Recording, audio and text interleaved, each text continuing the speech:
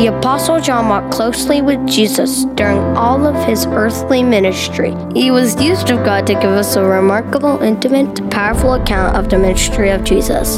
The Gospel of John was written so that we may believe that Jesus is the Messiah, the Son of God, and that by believing you may have life in his name. John composed his Gospel to provide reasons of saving faith, proclaiming that Jesus is the Messiah, the Son of God, and offers the gift of salvation. He declares these things are written so that you may believe. If you open up your Bibles to John chapter 16, we find ourselves in the farewell discourse, as some call it. And essentially, Jesus is preparing his disciples for his departure, which is why the sermon's called Preparing for Departure, because that's what's going on here. And he's going to be telling them about some things that are in their future. And he's about to rock their world in ways that they probably don't even fully realize in the moment. Because he's going to give them a warning, and then he's going to talk to them about this helper that's going to come and help them and help the world in some ways. And we get to read that and learn from that this morning. And so we're going to break this up into three big sections, basically, and not read it all as one chunk here at the beginning, but we'll take it somewhat by paragraph here. And so let's take a look at the first 4 verses first as we start. John 16, verse 1. I have said all these things to you to keep you from falling away. They will put you out of the synagogues. Indeed, the hour is coming when whoever kills you will think he is offering service to God. And they will do these things because they have not known the Father nor me. But I have said these things to you that when their hour comes, you may remember that I told them to you. So Jesus says, this is your future. These are the impending dangers and things that you're about to face as I leave. And he points to 2 basic categories that they were about to face. They're about to face expulsion or excommunication from the synagogues and death.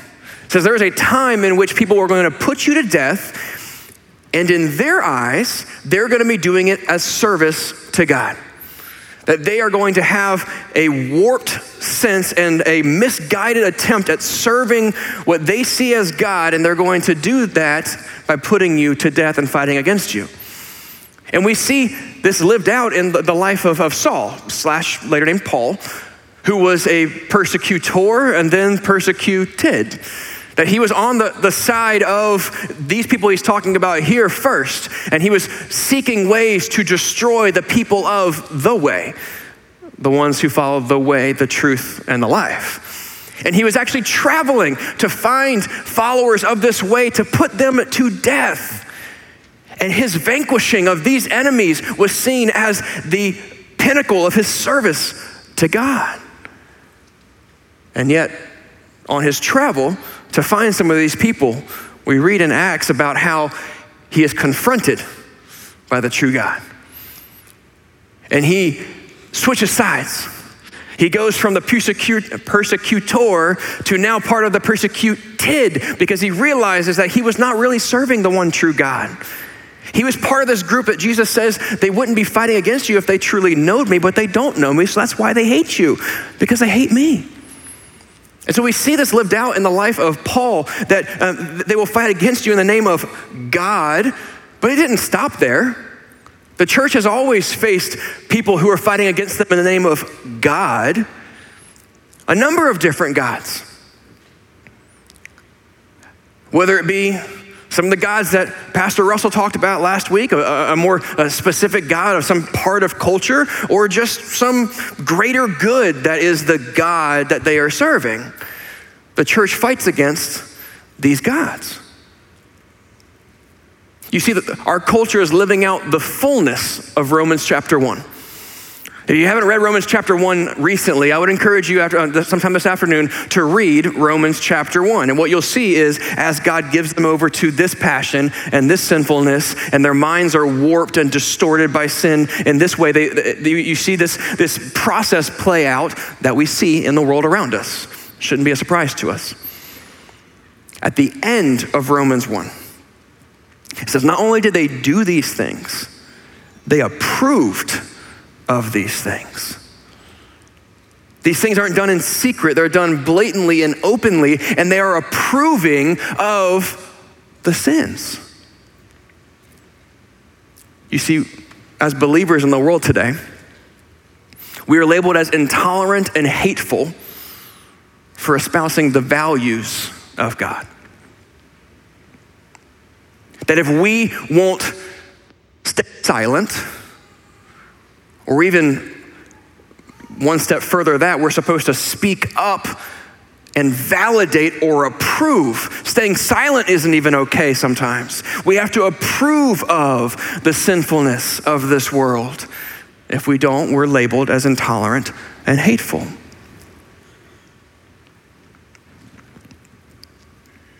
You see, because the gods of this world are driving the people of this world, and the gospel that we proclaim is offensive. And it's becoming more and more offensive as time goes on. The gospel's always been offensive. All right, it's always been offensive for someone to hear that they are sinful, that they have sinned against God, that they cannot save themselves. There's no good you can do to outweigh the bad that you do, to make up for some righteousness in your own eyes, to have a relationship with God and spend eternity with Him. It's offensive. You can't do it yourself. You're messed up. You sin against God on a regular basis. That's offensive. Always has been. But it's become more offensive today because our current culture has gone to the extent of saying that my self-expression, my sense of who I am, how I identify myself, being myself, self, is the highest moral virtue that there is. It is the pinnacle of goodness. And everything that stands opposed to that is badness. Our world sees humanity as God. And so our message has become ever more offensive to a people who have not just gone from, okay, yeah, that's your opinion, no, to you now are stepping into this bubble and you are telling me that I am sinful. How dare you not first and foremost approve of exactly who I tell you I am and what I think is good and what my purpose is and all of these things. Don't you dare step in here and tell me that I am simple and in need of anything outside of myself. Therefore, follow the logic down the road and we see a saddening percentage of young believers in this country who believe it's wrong to share the gospel. The same gospel that they would claim has saved them, but it's morally wrong to go tell somebody else. What's their logic? Who am I to tell them that they're wrong? Who am I to tell them that their lifestyle is wrong? I'm no one special. Who am I to go into someone else's world and pronounce truth? Well, I'll give in on one point. Who am I? I'm nobody. It's not about me or you. It's not about us pronouncing what we see as truth. It's about the fact that we as followers of Christ are people who walk through this world holding up this book, and we are simply the messengers proclaiming the truth from the one who does have a right, from the one person who can walk anywhere and tell anybody who they are because he created them. He gives us our purpose. He tells us who we are. Before you walk outside of this building and start to be fearful that who am I can't dare tell anybody else about what I think they're doing wrong. No. If you're adding to this, you're in the wrong. But if you're walking up to somebody and espousing the truth and the love that God has for fallen, sinful man, it's not you, it's God. They're not rejecting you, they're rejecting God. They're rejecting the truth that we are simply passing on as witnesses.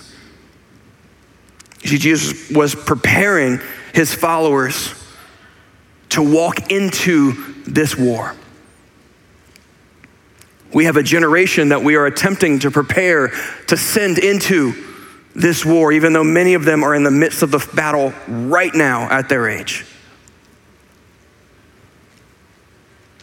We want to walk alongside you as parents in this church. We want to help lay out what we believe to be a feasible, logical strategy of discipleship within the home. And we want to help equip you and enable you to then carry that out. I don't think there's been a generation in recent church history that's actually done a good job of teaching its people and its parents how to disciple in the home. And yet it's always been a parent's job to disciple. Parents have always been the primary disciple makers. And we can't simply farm that out and delegate that to the experts. And I stand in front of you as the supposed expert of that you would delegate your kids to. What I can tell you is that the discipleship is happening in the home, whether we like it or not. There's a QR code at the bottom of the back of your handout that will take you to our Family Ministries website. It's one that y'all haven't seen because we haven't told you about it yet. It's new. It lays out some strategies, it lays out some tools and some resources, and we're gonna continue to aspire to equip you better and better and better as we try to walk alongside you as parents. Because if I ask you this question this morning, how well are we preparing our disciples to walk out into this battle? We would say, of course I'm doing that. But how much time are we truly spending in our homes for that purpose? And yet as a church, we're supposed to be doing this together as well. And this church is meant to be a family that strives together. And we can stand on the sidelines and just say, oh, kids these days. Oh man, I can't believe what these kids these days are doing. What are they thinking? What in the world is going on? And we can lament the supposed dropout rate of those who are walking away from the faith after high school, even though I will contend with that dropout rate and say that we are measuring the wrong people. We can do that from the outside, or we can jump in and be a part of the solution. You see, you could say it's self-serving, and it is. For me to stand before you and say that my opinion, what I think should be true, is that our family ministries should never be having to seek out and find new volunteers, because the body of Christ should be aspiring to build up itself, especially the next generation, into followers of Christ, into disciples who think biblically, live missionally, give generously, and love sacrificially.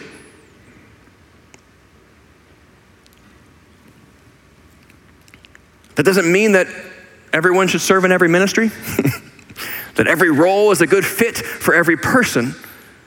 But if you would like to jump in and be a part of the solution, jump in and be a part of raising up a generation of disciples to prepare them for war,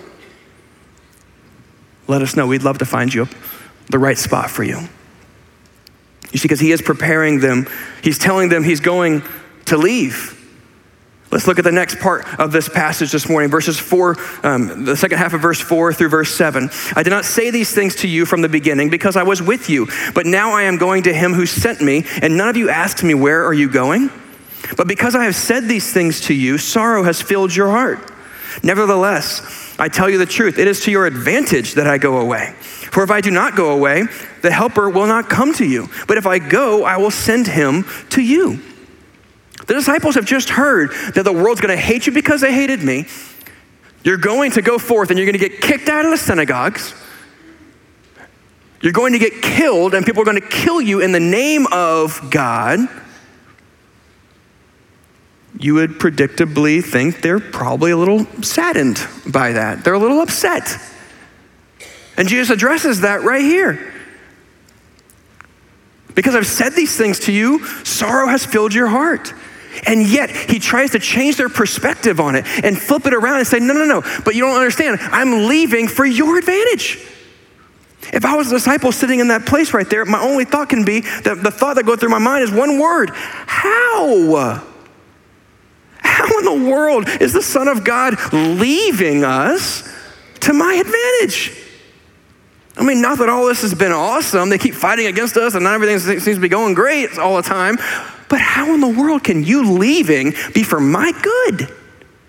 In fact, many of us in this room have probably had a thought at one time or another of, man, I wish I could have just lived in the time of Jesus.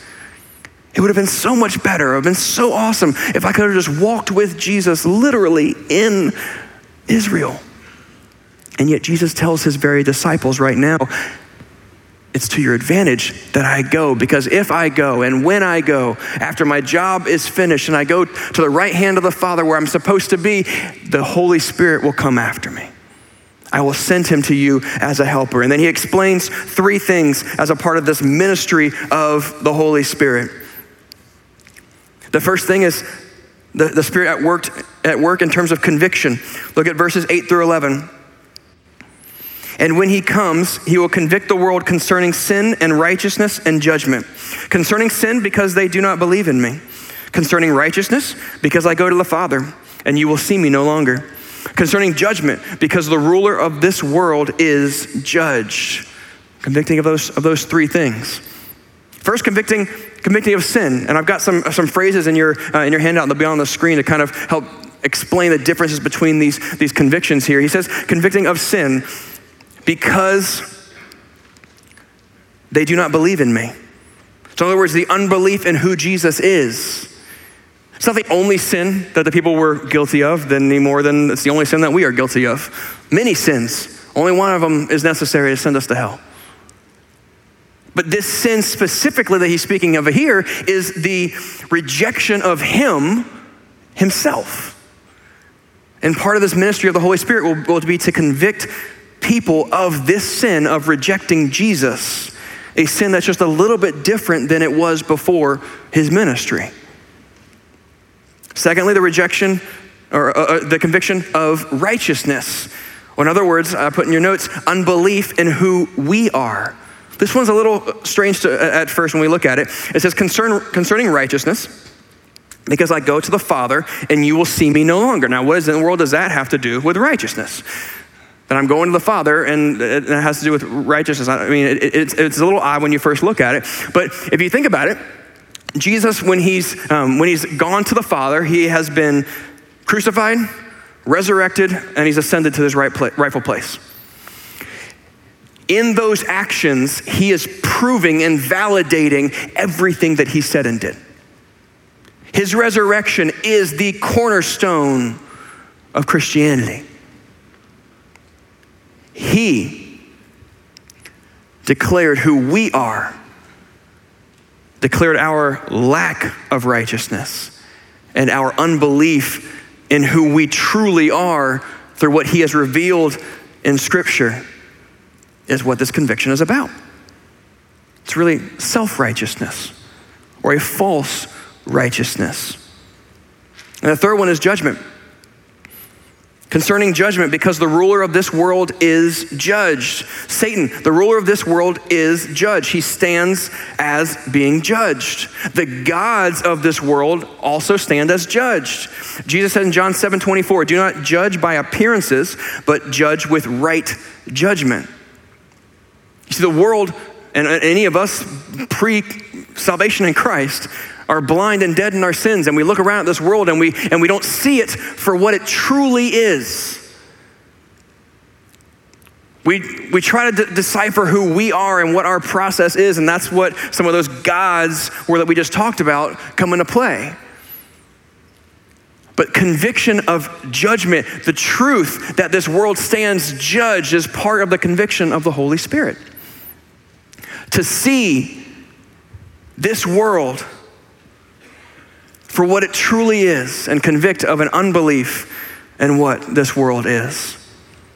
Secondly, he talked about to leading them into truth.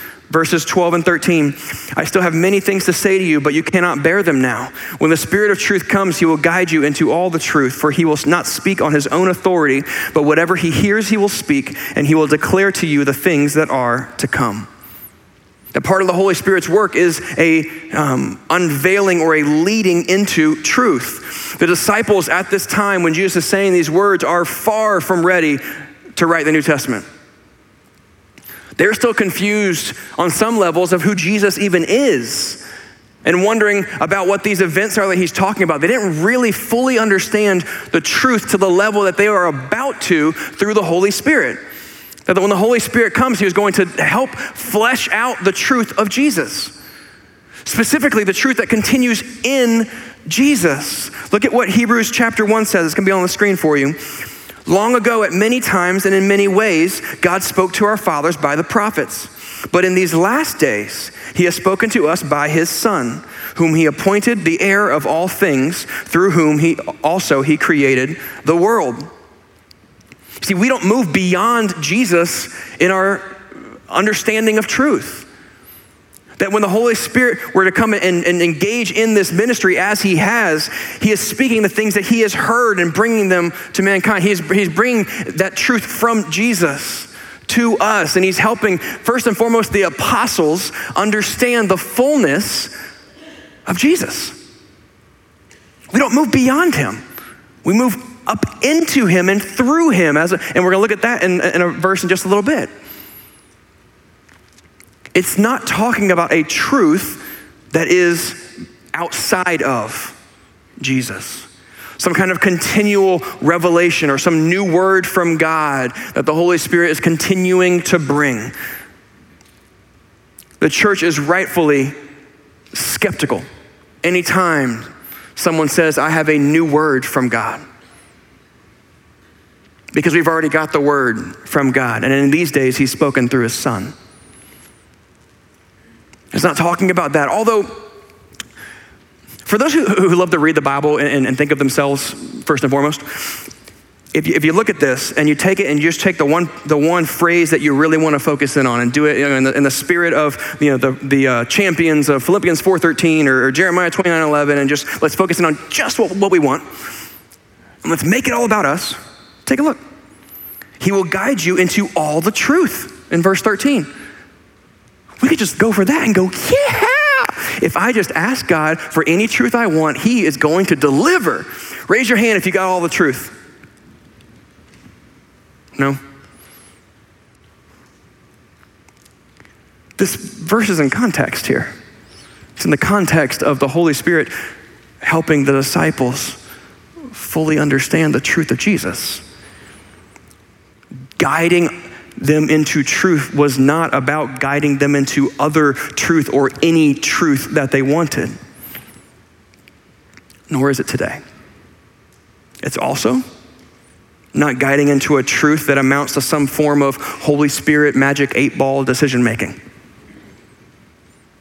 I know many of you in here, if not everybody in here, would know what the magic 8-ball is that I refer to, because you can still find them in the retro section at your Cracker Barrel or other store, right? So the magic 8-ball, right? You go into a corner and you kind of take the 8-ball and you shake it around and you look and you just go, should I ask her out or not? And then you hope for something good. You hope you don't get, try it. Or I don't think so, or whatever other version's on there that's more insulting. But that concept has been translated and used as of the Holy Spirit as if when we're trying to make a hard decision,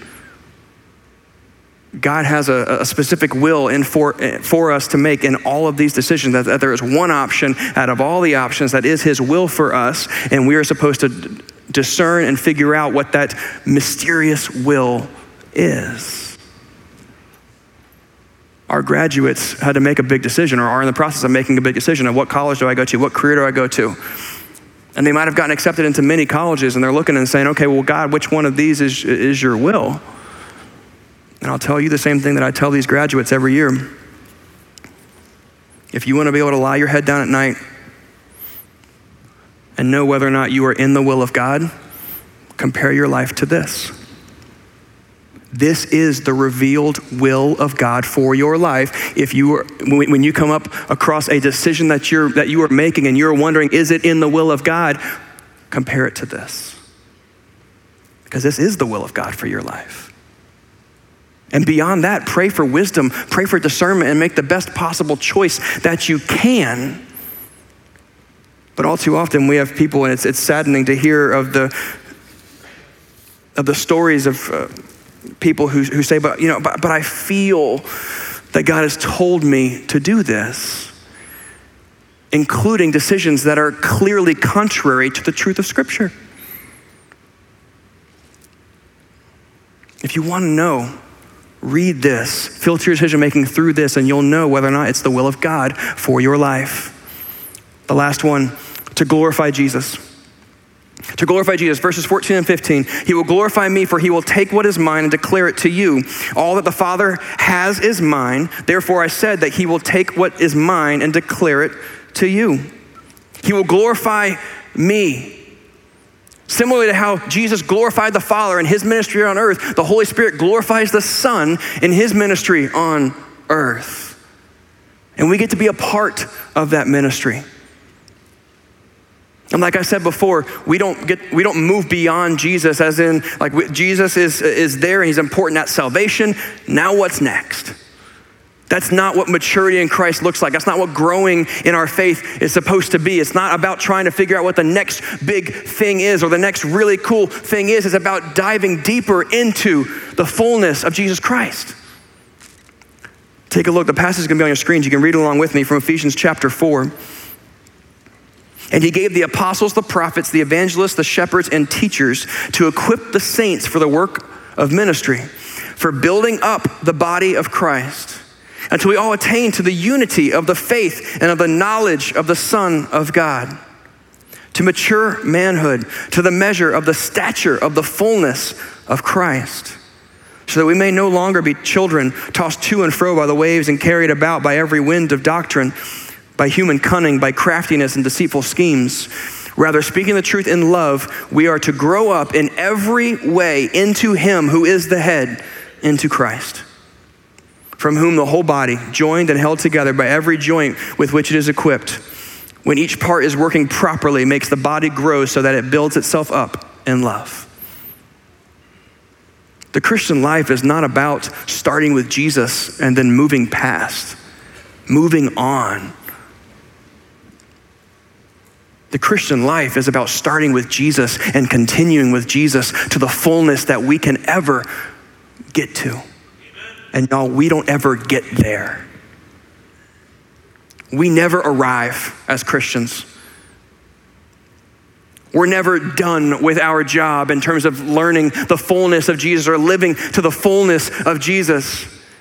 It's an ongoing process.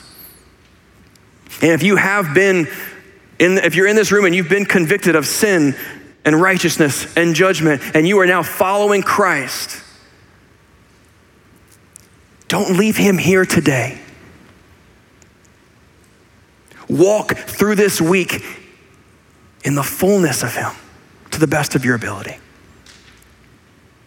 But if you're in this room and you're being convicted right here and now about sin and righteousness and judgment, my hope is that you wouldn't leave here today without letting us know, so that we can walk alongside you and help you in your journey. You can write a note on the Connect card, or you can find me up front after service, and I'd love to talk with you, and we can try and help you through this journey if that's where you are today. But let's walk out of this place carrying the truth of Scripture, worshiping the one true God. Not because we are special or because we deserve it, because if you think that, you don't get it yet. But because he first loved us, and now we get to love him.